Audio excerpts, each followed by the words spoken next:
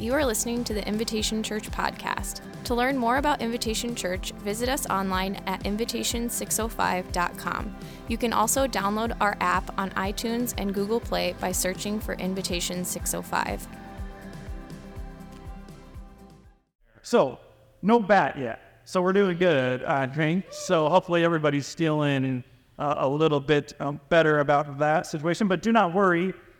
When the first couple of years that Michaela and I were married, we lived at USF because it was awesome in the dorm, and we got a ton of bats all the time in that particular dorm. And so the years that we were resident directors there, I think that I captured somewhere around 17 different bats in that time. So we actually had a piece of Tupperware in our apartment that I wrote bat trap on. So just if someone was over and there was a bat, they knew what to do to grab the bat and get it out of it. So we're doing good. Today, we are continuing our series in the book of Acts, and we're at a really interesting moment in the book of Acts. It's one of those moments when we might be tempted to think like, oh, things are going so well.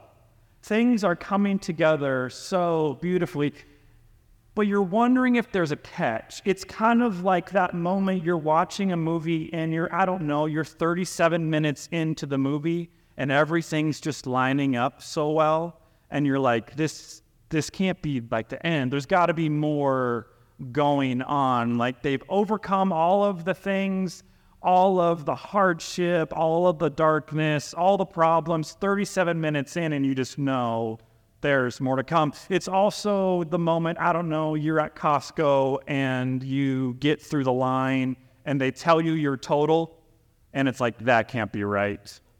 But like the little kid who's checking, he's so sweet, but this is his first week, and it's just, he's forgotten some things. As it's kind of a little bit in that moment. Or like there's a parenting moment when you send the children downstairs because it's just been that kind of a day. You're maybe babysitting and you send the kids downstairs and it's just too quiet. It's too good to be true. This is the moment we're in the book of Acts. A few weeks ago, Kate Friesen, who's on our teaching team, she did an incredible job wrapping up the 14th chapter of Acts. We have a map that Griffin's going to throw up for us on the screen that kind of shows the first missionary journey of Paul. So he travels some like 400 miles, kind of all over the place. In the book of Acts, we see 3 different missionary journeys of Paul. So the first missionary journey is 400 miles. The second missionary journey he's about to embark on, it's going to take him 3 years. He's going to travel like 2,700 miles. And we know in the life of Paul, he travels somewhere like 10,000 miles by walking. And he is a part of establishing like 14 different communities of faith, 14 different churches, 14 groups of people who say, yes, I want to build my life on the resurrection. I want to build my life on grace. I want to build my life on forgiveness. I want to build my life on the Jesus way, and all of the things that I can choose to build my life upon, and all the stories that I can claim in my life and for my life. I choose the beauty of Jesus in his way, in his life, in his truth, in his grace, and his forgiveness. 10,000 miles. 14 communities of faith. And we know in the ancient world that in a day you could walk like 10 miles in a day. It's about all that you could do because of the road systems and all of that. And so what's so beautiful about the book of Acts as we look at the life of Paul, it's just a life of perseverance. It's just a life of day after day, moment after moment. Like the lights don't shine too brightly in the book of Acts. Like there's some incredible moments, but there's some really dark moments in the life of Paul. And so chapter 14 ends, and it's just too perfect. It's just too easy. The kingdom's expanding, and Paul is stepping into all these different places. I mean, look at all the places that he's stepping into, and people are receiving the message of Jesus. Like they're saying yes to the Jesus way, and God's blessing those communities of faith. And yeah, there's problems, yeah, there's squabbles, but you read it and it's like, okay, has this person never been in like the pickup line after school at the elementary? Like this just feels like, I don't know, a little too perfect. Chapter 15. Some men came down from Judea to Antioch and were teaching the brothers. Some men, we actually mean like Pharisees, like teachers of the law, like people who had it all nailed. Did you have that person in your high school? They just had it all figured out. They had the right last name. Their parents owned that land. They owned that store on the corner. They were teaching the brothers, unless you are circumcised according to the custom taught by Moses, you cannot be saved. And I know what you're all thinking. Oh, I'm glad I came to church on the 4th of July weekend so Pastor Dave could talk to me about circumcision. You are welcome.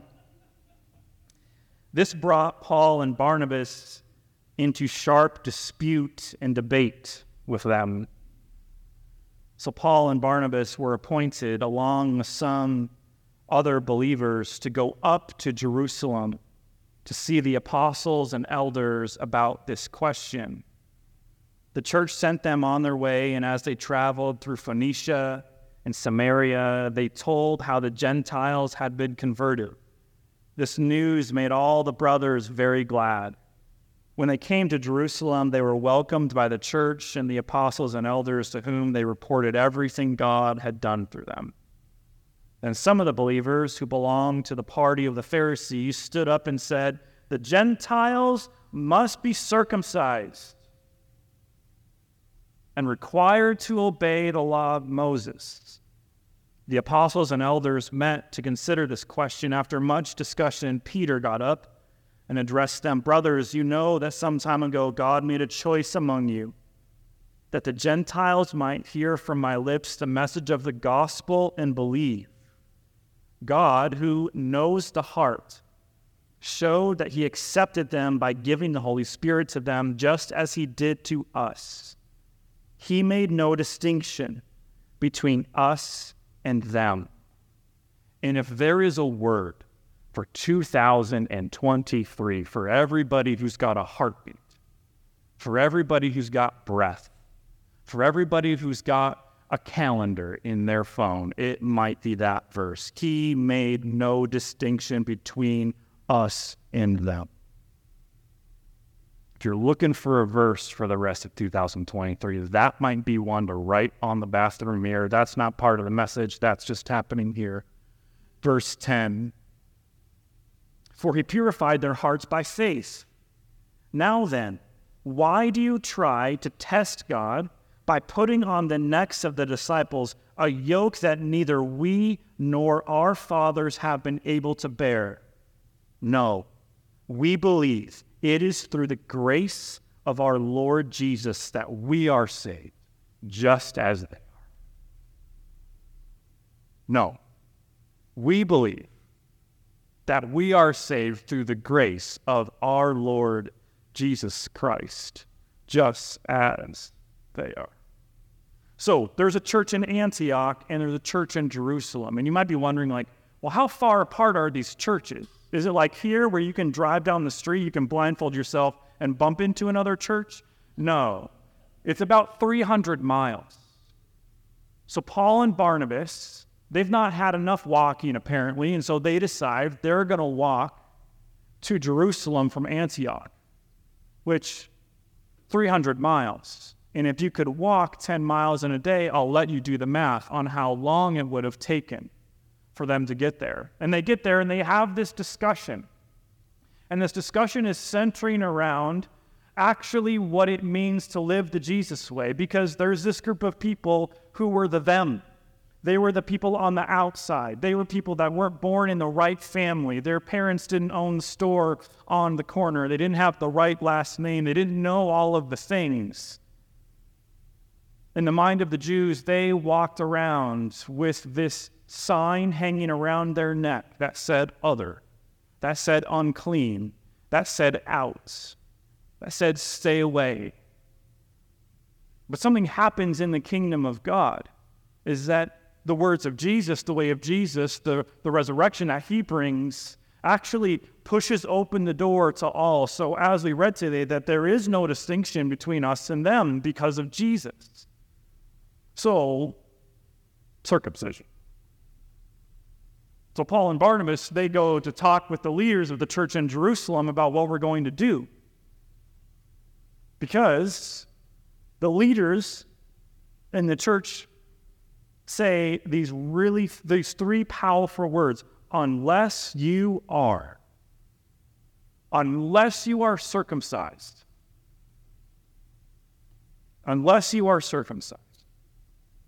according to the custom taught by Moses, you cannot be saved. Here's what they're not saying. How should we say this in church? It's not that the procedure of circumcision somehow saves you. That's not what's being taught here. That's not what even the Pharisees would advocate. That you don't really need to build your life around Jesus. You just need to make sure that you're circumcised. No, but what's actually being said here is that the procedure is evidence that you are wrapping your life around Torah. Like the first 5 books of the Bible, there's all these teachings, all these rules, all these regulations. And for the Jews, they had rules so that they didn't break the rules of Torah. So it wasn't just that, hey, we need to obey the rules of Torah. It's like, hey, here's a set of rules so you don't break the rules. And then here's a set of rules so you don't break the set of rules that protects you from breaking the rules of Torah. You know how this goes, right? It's like when someone gives you a gift and it's sort of a joke, right? And there's like, they hand you a big box and you open it, and what is it? It's a box. And then you open that box and, oh my gosh, amazing, it's another box. And you open that box, and this is what's happening here. And the grace of the Lord Jesus has broken into this and saying, hey, we're not doing that anymore. Like, my life in the world has come to announce a new way of doing things. But the religious leaders, they want to make sure everybody's obeying the rules. So it's not that the procedure saves you, but the procedure is evidence that you're wrapping your life around Torah. And we said way back in the month of September, way back when we started this journey through the book of Acts, that we're going to see 2 Israels show up in this book. That we're going to see an Israel that has chosen to wrap itself around the temple with all of the stuff that's going on in the temple, all of the sacrifices of the temple, all of the rituals of the temple, all of the customs of the temple. We're going to see a group of people who are very, very committed to the temple. They're bowing down to the temple. They're finding their place, their identity, and their hope and their purpose and their home in the temple. But there's another Israel that's going to pop up. But we see this, there's another Israel, and this Israel has wrapped their life around Jesus, around his word and his way and his truth and his power. And these Israels are going to fight with one another. And so all of the miracles that pop up in the book of Acts that are done by God through his people are meant to be signs of saying, hey, do not build your life around a building. Don't build your life around a structure. Like, build your life around a way of life.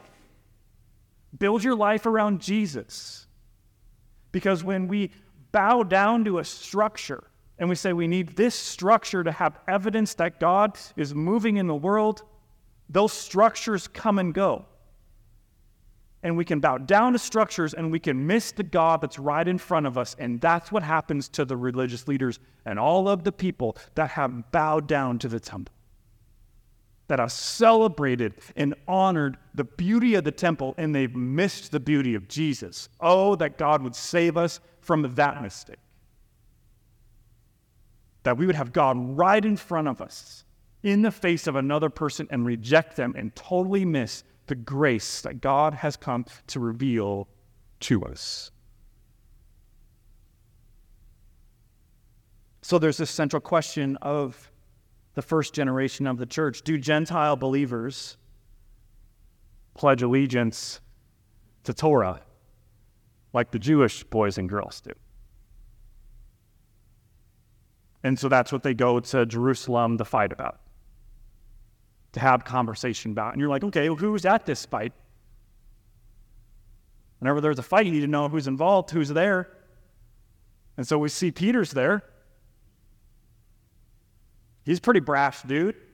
He's kind of one of those ready, fire, aim individuals. He's also a person who has been radically changed. He's grown up in the way of Jesus. But we also have Paul. He's there. He's another brash individual. He's somebody that used to bow down to Torah, that used to see all of his life rooted in a temple and couldn't see outside of the temple. He lived in a temple with no windows and no doors. But then God wakes him up. God changes his life on the road to Damascus. So Paul's there. Peter's there. James. This is the brother of Jesus. He's there because he was really central in the church in Jerusalem. And they all kind of share their opinion, and they all kind of have this idea of this is how we are going to move forward. So the Pharisees say, unless you are circumcised. And that got me thinking, those three words, unless you are. It got me thinking, like, did Jesus ever say those words? Did he ever say, hey, unless you are? And of course he did, and I'm going to tell you. Matthew chapter 18. And Jesus said, truly I tell you, unless you change and become like little children, you will never enter the kingdom of heaven. Therefore, whoever takes the lowly position of this child's the greatest in the kingdom of heaven. And whoever welcomes such a child in my name welcomes. So put that in the equation of unless you are circumcised, you cannot be saved. Jesus says, unless you change and become like a little child, you'll miss the kingdom. And it isn't so much that God's going to lock you out of the kingdom. Do you notice that in here? It isn't so much that he's going to like slam the door in your face, but that you'll miss it. So what does having a childlike faith do? It helps us see rightly. It helps us not miss what God's doing right in front of us.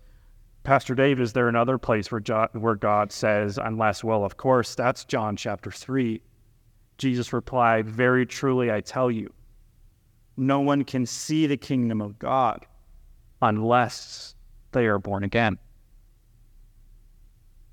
No one can see the kingdom of God unless they're born again, unless they begin to wrap their lives not around a building, but around a way, around a person, around a resurrection, around a grace, around a forgiveness, around a way of being in the world.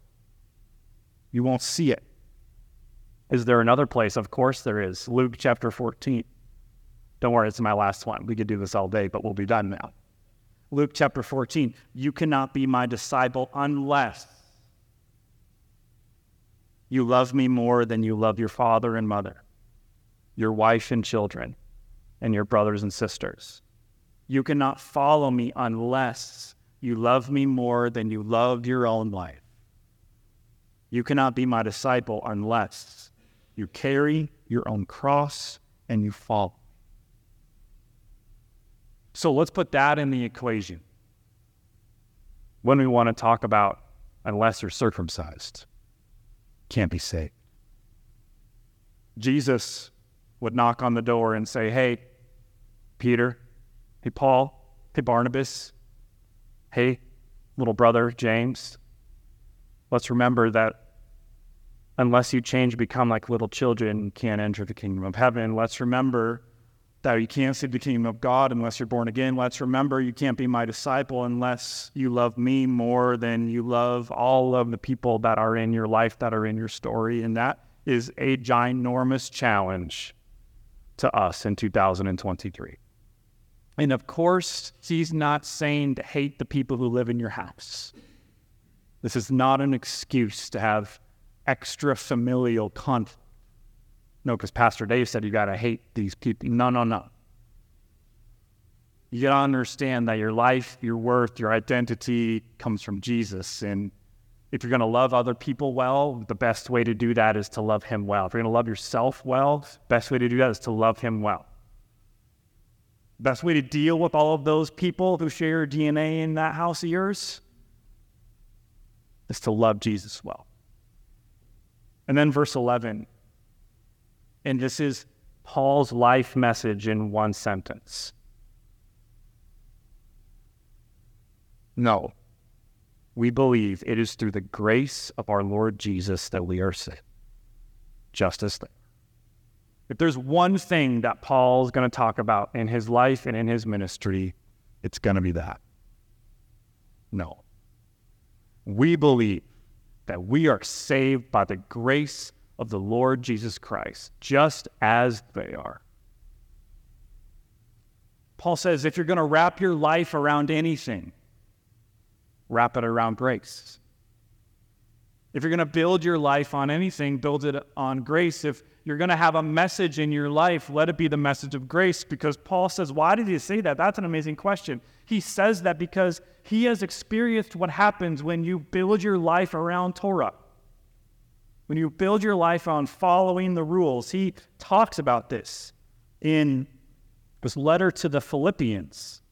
So Paul finds himself in jail, and he writes this little letter to this church in the town of Philippi. This is Philippians chapter 3, verses 5 and 6. If anybody else thinks he has reasons to put confidence in the flesh, I have more.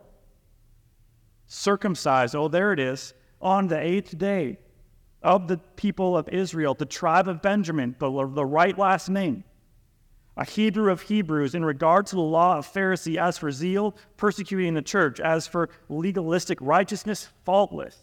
But whatever was to my profit, I now consider lost for the sake of Christ. What's more, I consider everything a loss compared to the surpassing greatness of knowing Christ Jesus my Lord, for whose sake I have lost all things. I consider them rubbish, that I may gain Christ and may be found in him, not having a righteousness of my own that comes from the law, but that which is through faith in Christ, a righteousness that comes from God and is by faith. I want to know Christ and the power of his resurrection and the fellowship of sharing in his sufferings, becoming like him in death, and so somehow to attain to the resurrection of the dead. Paul says, I've been there, I've done that.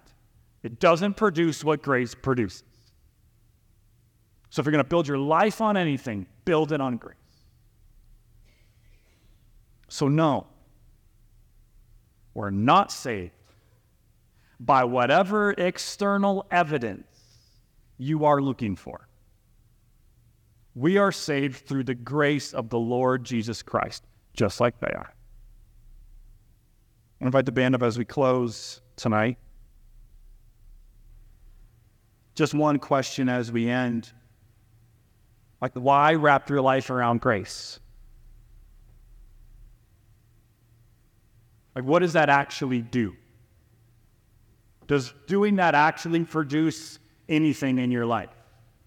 Or is that some kind of like thing that sounds good in church? But if Paul were standing here today, and we could ask him, like, why wrap yourself around grace? I think he would say two things. First, I think he would say wrapping your life around grace, both grace received and grace extended, both grace that falls on you and grace that falls on them. The reason for that is that it keeps you from living in the wrong story. mean, I know Blockbuster is dead. But there was a day, let me tell you about it. Friday night, 6:30, and you could walk into, you guys, a video store where that bagel boy sits on Minnesota Avenue now. The Church of God is with me in this moment. And you walk into that, and it's just filled with all different kinds of stories, all different kinds of titles. Amazing. It was confusing because you pulled the box off the shelf and it was empty. And you took it to the front and they had the movie in the back, and they put the movie in there with a little sticker, "If you're kind, please rewind." And you would take it home and throw it in the VHS.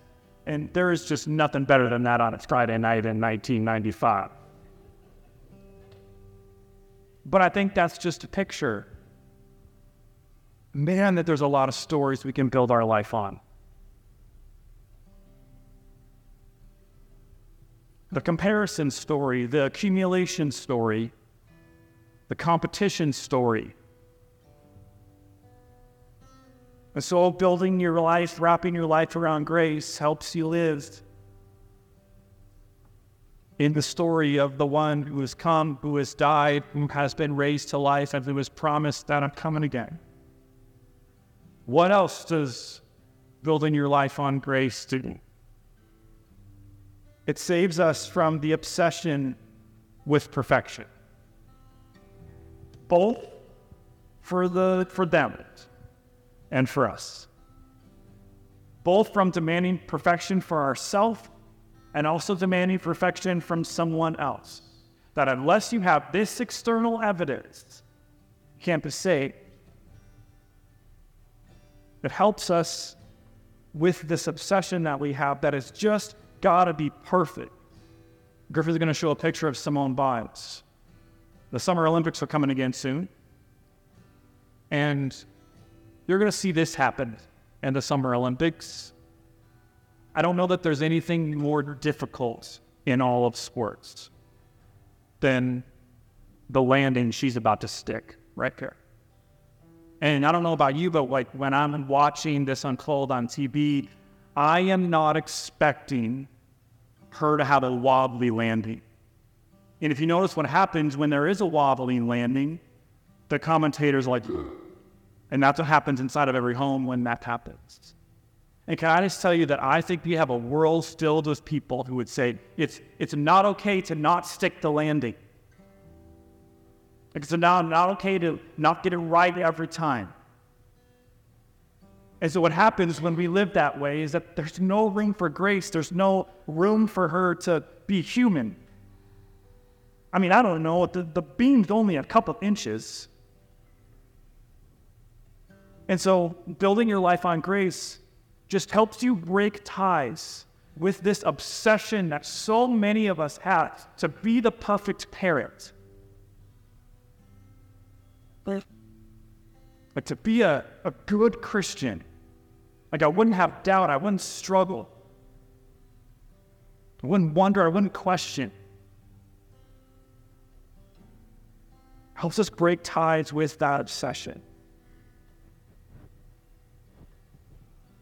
Unless you are circumcised, according to the custom taught on Moses, you cannot sin.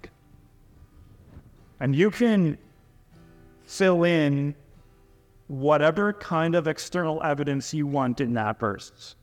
It might not be circumcision. You say that word in church and people. Yeah. Unless you are fill in the blank, whatever it is for you, what you believed in your life. That's what keeps you on the outside of the kingdom. But let's ask Jesus. Because Jesus says, when you change and become like little children, that helps you enter the kingdom of God. Jesus says that you see the kingdom of God when you're born again. Jesus says when we love him first, when we seek him first, when we hunger and thirst for him, that helps us in our becoming like him. That helps us in our own discipleship. So it's not, and here's the thing that happens when we get that stuff right, there's some fruit. There's some external evidence of that relationship, but you cannot harvest something he's not planted. And so my heart for this place is that this place, the experience of people who walk into this place would be that it's grace. That we're not trying to say, hey, unless you have this, you can't be saved. But the experience of people when they walk in this place, that they would hear and they would receive, yeah, this is a group of people that understand unless we change to become like little children, we're going to miss it. That unless we're building our lives, wrapping our lives around Jesus, we're going to miss it. Unless we're loving him first, we're going to miss it. And I don't want to miss it. I don't want to tonight rag on these Pharisees. Like, how could they possibly think that this was the way forward in life? Because it's possible for us. I don't want us to miss grace. Because if we miss grace, we miss the beauty of the temple. And what the temple was seeking to point to, behold the Lamb of God, John 1:29, who takes away sins of the world. Jesus, we thank you tonight for texts we're not really sure what to do with. We thank you tonight for grace.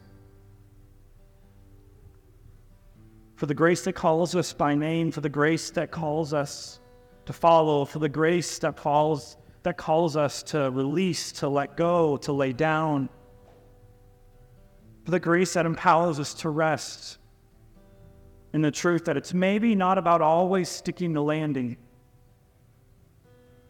but is about calling on your name and seeking your strength and making a purposeful decision in our life to just break ties to the categories of us and them, and to instead remember that not only are we to receive grace, we are to extend it. And so to the person who's sitting here tonight who just has a really hard time in receiving grace for themselves, pray that you would help them. And for the person who's sitting here tonight that has a really hard time having grace for other people, for people that don't think like them, live like them, God, I pray you would help them.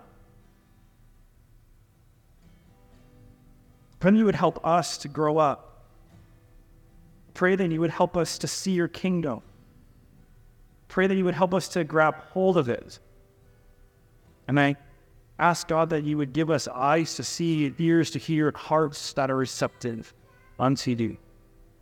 In Jesus' name and for as we stand in prayer. Amen. Thank you so much for joining us on the Invitation Church podcast. I want to encourage you to take the message that you just heard and receive every part of it. Every promise from God, every declaration of his great love for you, every word of hope, every reminder that you have been made for more. Allow what you've heard to take root in your soul, to allow Jesus to do the deep work that only he can do. I also want to encourage you to be part of what we are doing here at Invitation as we invite people to live the way of Jesus. Go to the app and become a regular giver, an investor in the story that God is writing in this place. Also, if you found the message meaningful, we'd love to have you share it with someone else as you partner with us in carrying the message beyond the walls of the church. I want to thank you for being here with us. Grace and peace.